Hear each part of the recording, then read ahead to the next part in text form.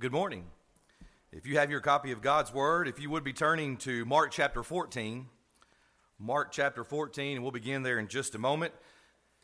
As Don said, many in the world today are celebrating an exciting football game, hopefully, the Super Bowl Sunday.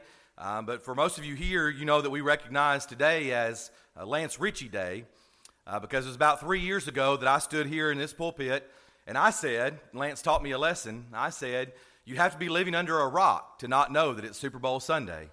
And Lance peered out from behind his rock, and he said, hey, I had no idea today was Super Bowl Sunday. And we know that Lance doesn't keep up with the news or television much, and we give him a hard time about that. But I learned then that you better not assume that everybody knows what today is or what special occasion might be happening. But I always will remember that when I think about the Sunday that the Super Bowl falls on. We're thankful that you are here, though, and that we can be together in worship and in study. The men who have led us already have shown us why this is such a great place. We love Robert very much and his feelings for this congregation and his importance to so many people here, and Bob, Jeff, and Don, and all that they do for so many folks. We're thankful for the way that they have led us, and for all of you as members here, the way that we can continue to work together. If you've not been with us on Wednesday night, you have missed out, because the book that we've been studying has been encouraging as we think about the congregation here. And how we can encourage one another and work together. And the idea of this book, which is entitled Church Reset, is much more than coming here and being here on Sunday, although we're thankful that you're here. It's much more than just filling a space in a pew or being here just when we say the doors are open for our services, but being in each other's lives, being a part of what we have going on and how we can encourage one another, and we're just thankful for that. One more note, we will have lunch here in just a few moments before our afternoon service, which will be at 1:30. If you would like to stay, we have more than enough food that's left over from our Valentine's dinner last night. Last night we had some chicken parmesan, and then also what many people call $1 million spaghetti. Excuse me, we don't have any more of the chicken parmesan, but if you'd like some of that spaghetti, you can stay. Got a little bit of salad that was left over from that last night, a little bit of bread. Those up here will tell you that's because I ate all the bread last night during the Valentine's dinner, because we had some of those spices that you can put in a plate and put the oil in and dip your bread in, so it was really good. I did consume a lot of bread, but we have a little bit left, and I promise not to eat too much this afternoon. But we want you to stay if you would like to stay, because we have plenty of food, and you can hang out with us and eat for a little bit. The kids will have Bible Bowl practice for just a few moments. You can join us for that if you're interested in that as well. But if nothing else, we sit around and enjoy a few moments of fellowship and encouraging one another just in having fun together in those few minutes between our services. And we'd love for you to stay if you'd like to. I'm going to assume that you're here this morning because you, at least in part, believe in Jesus Christ. You believe in God, and you're here to learn about His Word and His will for your life. As I look around the room, I don't know that we have any true visitors with us and any first-time people, but we're thankful that you're here, and you've been here before because you are interested in spiritual things. But, as we know, that doesn't mean that we're going to be perfect. It doesn't mean that we're never going to have struggles, and it doesn't mean that we might not have problems sometimes with our lives and even living our life in such a way that we would deny other people, that we would deny God. When we think about the Word of God, we think about Peter sometimes, because Peter is a person who we connect with. Peter is a person that we can be familiar with and even see ourselves in him, or him in us, you might say, because Peter denied the Lord. And if there's anyone that we might put at the top of the list that we would say would not deny Jesus, anybody who was connected, that we would say had the most faith, the most trust, that believed and honored Jesus and would never do anything to hurt him or harm him or deny him, we would probably put Peter at the top of that list. And yet, as we're going to talk about this morning, Peter did deny Christ. And so I think it would be beneficial, and I think you would probably agree that it would encourage us if we spent just a few moments considering this idea of what Peter went through in that moment, or those moments of denial. Because if he could do it, then there's a good chance that we can or have or possibly will in the future. So how can we avoid that? You see, in Matthew chapter 10, verses 32 and 33, we recognize that it is just as important for us not to deny the Lord today as it was for Peter. Jesus says there in Matthew 10, "Therefore whoever confesses me before men, him I will also confess before my Father who is in heaven." And he says there, "But whoever denies me before men, him I will also deny before my Father who is in heaven." This record that I ask you to turn to Mark chapter 14, this record of Peter denying Jesus is filled with suggestions that will help us to be more faithful to the Lord. And I think it is certainly worth our time to consider these things and to see if we can practice not what he did, but avoid what he did. And so we want to begin this morning by thinking a little bit about some of the circumstances of the denial of Peter. Some of the things that went into what took place here. You see, Peter had been with Jesus from the very beginning of his ministry and was close to him. Once again, if we're going to list people that we would say were close to Christ, that would not deny him, Peter would be right there, because we go back to the beginning of the accounts, the different accounts of the gospel, and we see Peter right there. And we see Peter jumping right in and being a part of things and being and interacting. Now, I'm sure the other disciples talked with Jesus. They might have said things and he might have asked them questions and talked to them. But it's recorded for us a lot of what Peter was doing and what he was saying. In fact, Peter had expressed great confidence in Jesus. You remember Matthew chapter 16, verses 13 through 17, even down to verse 19 where Jesus is speaking. And he's asking people, or asking, not people, excuse me, but these disciples, "Who do men say that I, the Son of Man, am?"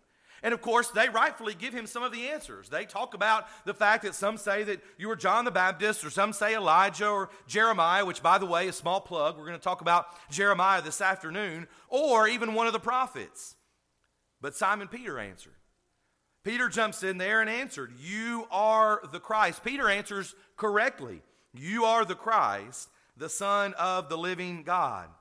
Peter says those words because he believes, because he has confidence in Jesus.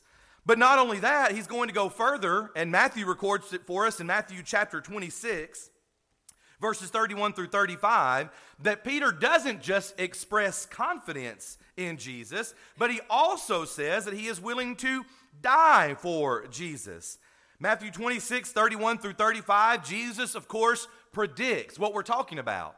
This wasn't just an occurrence that came out of the blue, but we can read that Jesus predicted what Peter would do. And if you open to Matthew 26 there, you notice in verse 35 that with emphasis, with an exclamation point in our English language and English Bibles, Peter said to him, "Even if I have to die with you, I will not deny you." And you picture the sound of Peter's voice, or hear it. You picture his body language. You picture his emotion as he is basically just pleading with Jesus to understand, "Lord, no, I will not. I will not deny you. I will die for you." And you might recall that in John chapter 13, the reference there, that Jesus has just washed the disciples' feet. He's fixing to go give his life, and he's giving them this great example in John 13. And there is the occasion where John records for us that he tells Peter what exactly is going to happen. And Peter says, "No, I will lay down my life for your sake." In John chapter 13 and verse number 37. Peter had said, after all this time together, "Not me," with his words. Notice, listen, because we're fixing to go further. With his words, Peter said, "Not me, I will die rather than deny." But if you turn to John 13, flip over a page or two to John chapter 18. Because while Peter did it with his words, he went farther and did it with his sword. You see, you say, "Well, it's not just about your words, it's about your actions.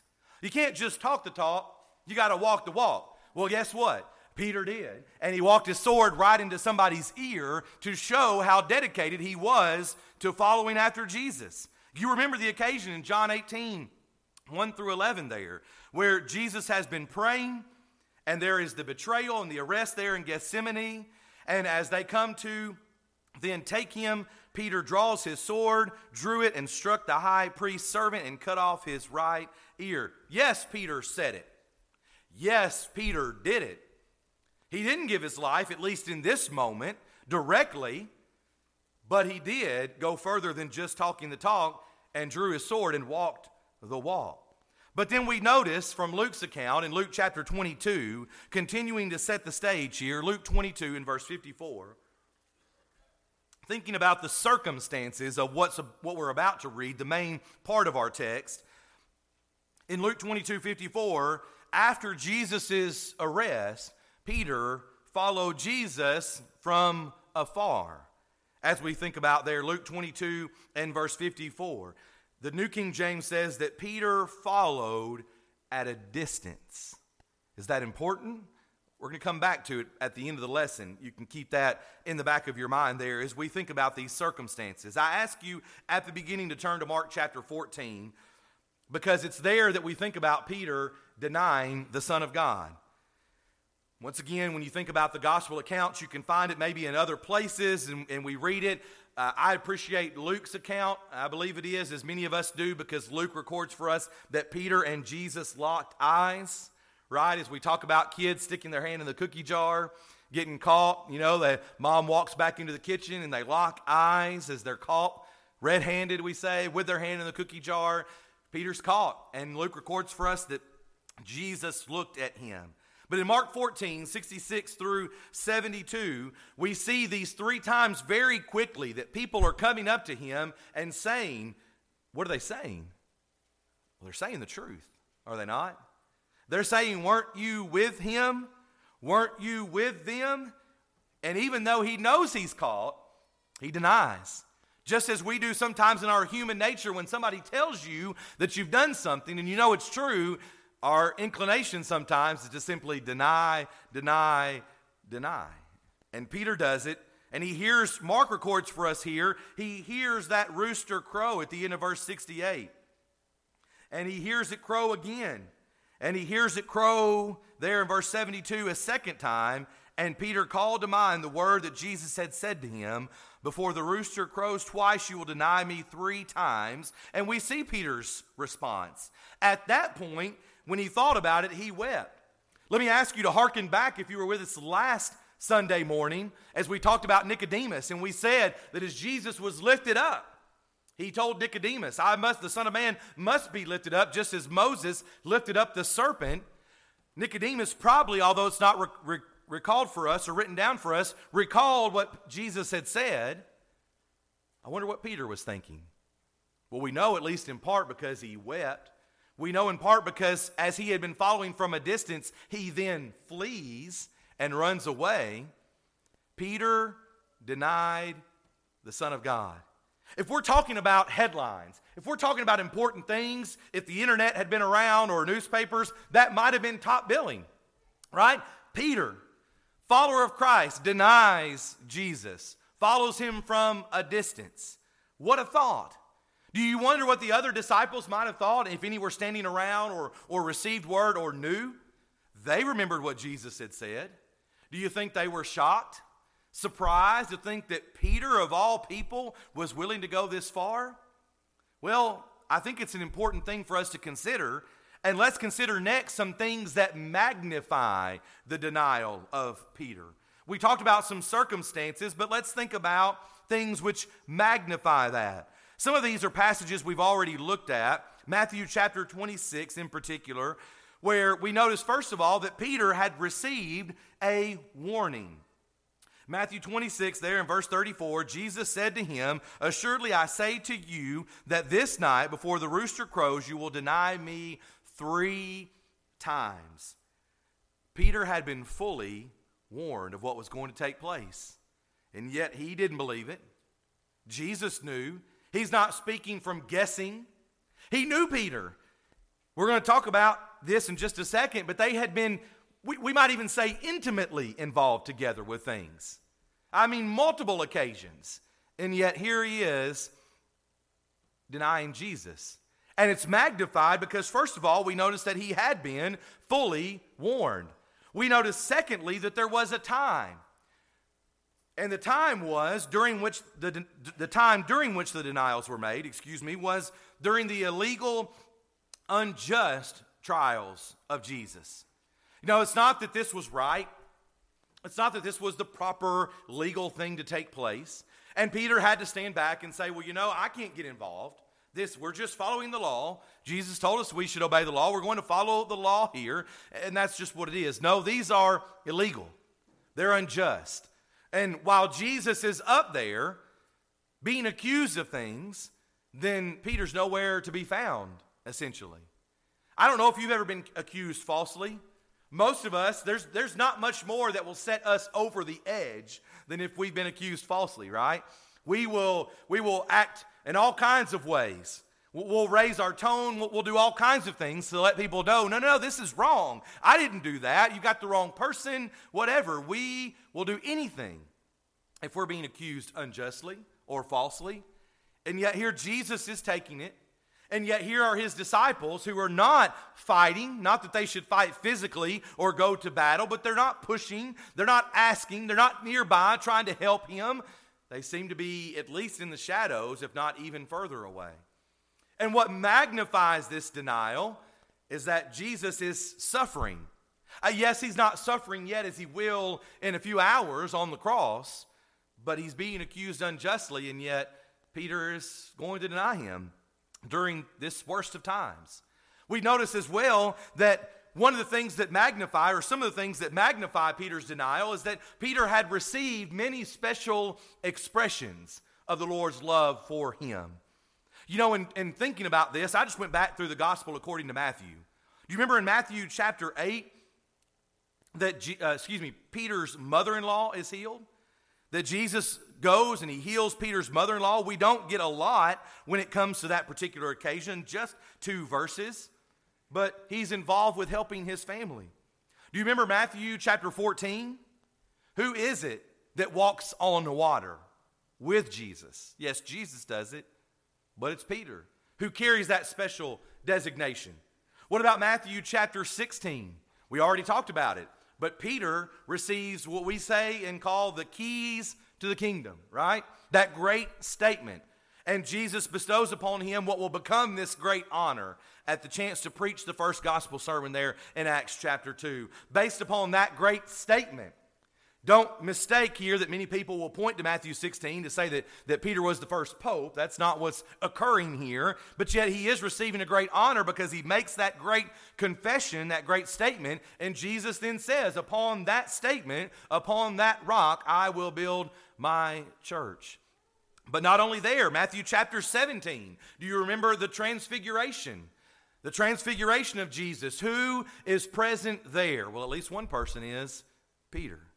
See, Peter had received many special expressions of the Lord's love for him. They had been connected through all of these occasions. So once again, Peter's not the one at the back of the line in the distance that's just kind of always there behind Jesus. No, he is right beside him through these years of his ministry.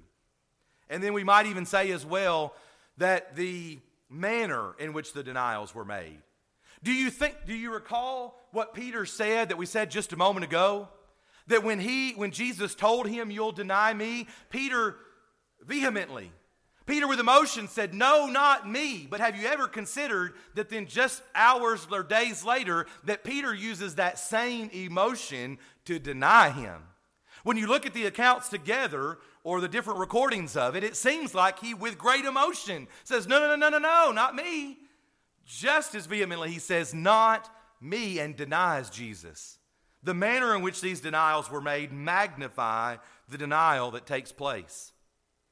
But let's think about a couple of precedents as we begin to make application to our lives. I've got a few that are not in your outline, some applications for us, but I think these two are important as well as we think about some precedents of the denial. What made Peter do these things? What attitudes or thoughts did he have that we might have as well? Well, number one, self-confidence. Now, in Matthew's account in Matthew 26 that we've been looking at, and even the account in John 13 there we already looked at when Jesus had just washed their feet, Peter says, no, Lord, not me. We're thankful he's willing to make that statement, but it seems like maybe he's got a little too much self-confidence. Maybe it seems like he's putting his trust in himself. Do you remember Proverbs chapter 3, verses 5 and 6? Trust in the Lord with all your heart and lean not on your own understanding. In all your ways acknowledge him, and he shall direct your paths.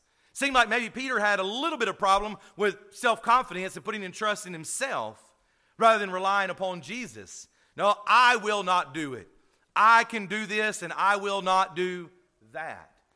Self-confidence, too much self-confidence can be a problem. I'm not saying that we just, totally just put ourselves down all the time, but yet we can become too self-confident, which sets us up for a fall, which is exactly what happened to Peter. I thought as well about Luke chapter 18 and verse number 9.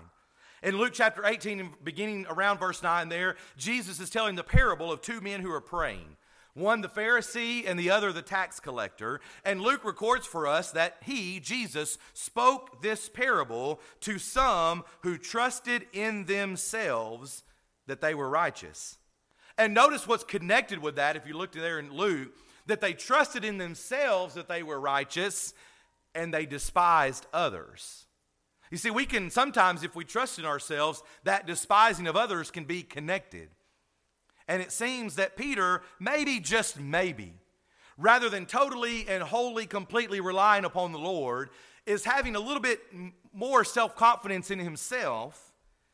He's trusting in himself that he's righteous, that he won't do that, and yet we know that he's going then to fall.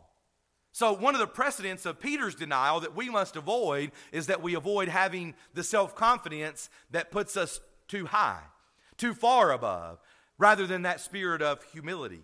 Yes, we need to have some confidence in who we are and what we're doing. We don't simply have to always put ourselves down, but we also recognize that those who become too prideful, too self-confident, usually then will be led into a problem or a fall. We notice, secondly, maybe one of the precedents that set the stage, if you will, for Peter's denial is following from afar off. Distance can be a problem. Distance can be a problem, especially when it comes to relationships. Some of you might have been in what we deem long-distance relationships before. And sometimes those work for some people, and other times the problem of being apart makes you feel other things, or you think other things, or you kind of grow apart even a little bit. And it's not always out of spite or anger or because you don't love somebody, but it's because you simply are not together as much. Maybe you text, maybe you call, but you're not making that connection. And what we see here is that distance is a problem for Peter. Imagine for just a moment, what if Peter had hung right by Jesus' side through all the trial? What if he had followed him from the garden to the trial? What if he had followed him from the trial to the cross and never left his side, just as he hadn't through his ministry? Do you think Peter would have denied him then? I would say probably not. I know that's not what happened, so we're just guessing. But I would say that if Peter stuck by Jesus, then there's a good chance he might not have found himself in that position. Do you remember Isaiah chapter 59, verses 1 and 2? Isaiah 59, 1 and 2 reminds us of our sin and the problem of distance. Do you remember there that Isaiah says, the Lord's hand is not shortened. What's that? Distance. The Lord's hand is not shortened that it cannot save, nor his ear heavy that he cannot hear, but your iniquities, my iniquities, have separated us from God. And your sins have hidden his face from you so that he will not hear. What's the problem? The problem is distance. We're separated from God, and it's not him. It's not his fault. His hand is not too short, but it's us who put distance between us and God. And as that distance grows, it becomes easier and easier to deny him. How many times have you missed services before, and the next time it was a little easier? And the next time it was a little easier. The next time it's a little easier until you find yourself separated for a week or a month or months. That physical even distance from his body, from the family, makes it easier for us to then fall. In James chapter 4 and verse number 8, James reminds us that if we will draw near to God, He will draw near to us. Take that distance and shorten it. Be close to Him. Stay by His side. And there's a good chance that you're not going to fall. You're not going to be perfect. You're not going to have problems. But it's why we emphasize being here with His body, with the family. Because when we begin to follow from afar, from a distance, trouble usually will follow after that. A few other applications for you very quickly here as we finish. Great prominence in the service of the Lord does not keep one free from the danger of denial. If you have your Bible, turn to 1 Corinthians chapter 10 for just a moment. 1 Corinthians chapter 10, specifically verses 11 and 12. We can also learn from Peter that great prominence in the service of the Lord does not keep one free from the danger of denial. 1 Corinthians chapter 10 in verse number 12. You know it. You probably could have quoted it. Therefore, let him who thinks he stands take heed lest he fall, right? There's that pride. There's that being sure that we don't get too puffed up. If you think you stand, take heed lest you fall. But do you notice the therefore? Right? We challenge you to notice those words. What is verse 12 there for? Go back to verse 11. All these things happen to them as examples, and they were written for our admonition, upon whom the ends of the ages have come. What is Paul saying to those in Corinth? We don't have time to read the first 9 or 10 verses, but he's talking about Old Testament examples. Why do we talk about things of the past? Why is it important that we talk about Peter this morning?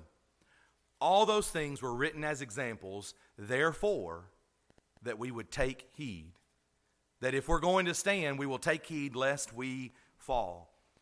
It doesn't matter how many years you've been here. It doesn't matter if you're the preacher. It doesn't matter if you're an elder, a deacon, a Bible class teacher. It doesn't matter what title you might wear or how many years of service you've given. You might think you have great prominence, but Peter reminds us, great prominence does not keep a person from the danger of denial. We notice secondly here in just these closing applications that the tendency is for sin to repeat itself, right? I don't think that Peter walked from all 3 of those occasions just bang, bang, bang. It's recorded for us that way in the Bible. We read it that way. But it could have been 10 minutes, 30 minutes, an hour. There was definitely some time. But would you think? Because here's what we do in 2022. We look back at Peter and we say, you know what? All it would have taken would be one time for me. I mean, after the first time, I would have remembered what Jesus said, and I wouldn't have done it again. I mean, I surely wouldn't have done it 3 times.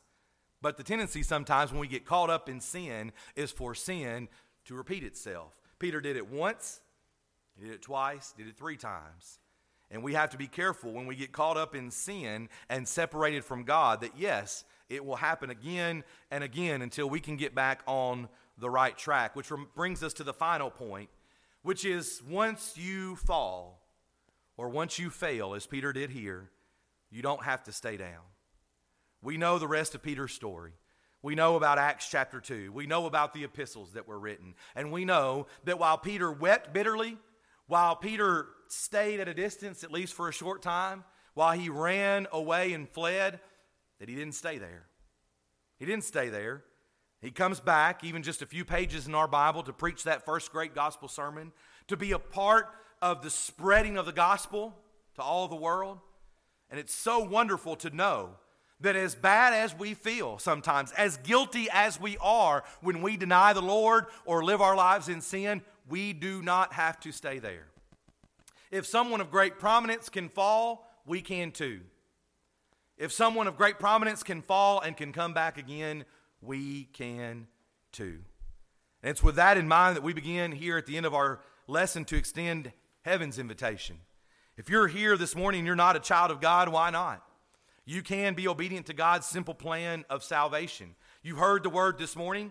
You can believe what's in it. I began by saying that I believe that everyone here is a believer of some sort, or at least to a certain level. But we can't just stop at believing. We know that even the devil and his angels believe. They believe. So we can't just stop there. We must repent of our sins, a change of mind that leads to a change of life. Confessing Jesus as Lord even before an audience such as this, we can then be baptized. You can then be baptized for the remission of your sins. Coming in contact with the blood of Jesus, which washes away sins, allowing the Lord to add you to His church. It's the greatest of decisions that we can make here upon this earth, being in service to Him. But here's the point of the lesson this morning. We have to remain faithful. We can deny just as Peter did. And maybe you're here this morning and you are afar off. There's distance between you and God. Sure, you're here. We're thankful for that. But you know there's sin in your life that's separating you, that causes you to sin again and again, to kind of stay in that rut, as we say. We're thankful for God's second law of pardon. You can come forward if you'd like to in a public fashion this morning, and one of our elders will be here to talk with you and pray for you and with you. But you can come forward and make it known in front of the family, this body of people. You can repent of your sins this morning, confess those before God, and He is faithful to forgive. And we are thankful for that. If you're here this morning and you're not a child of God, you can become one. If you'd like to study, we'd love to help you. If you're here this morning and you are a child of God, but you've denied Him or turned away, we'd love to encourage you as well, even now as we stand together and as we sing.